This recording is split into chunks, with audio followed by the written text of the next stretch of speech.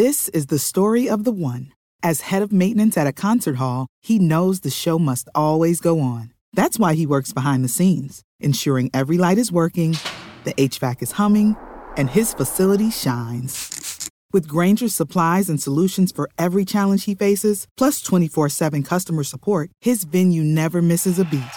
Call quickgrainger.com or just stop by. Grainger, for the ones who get it done.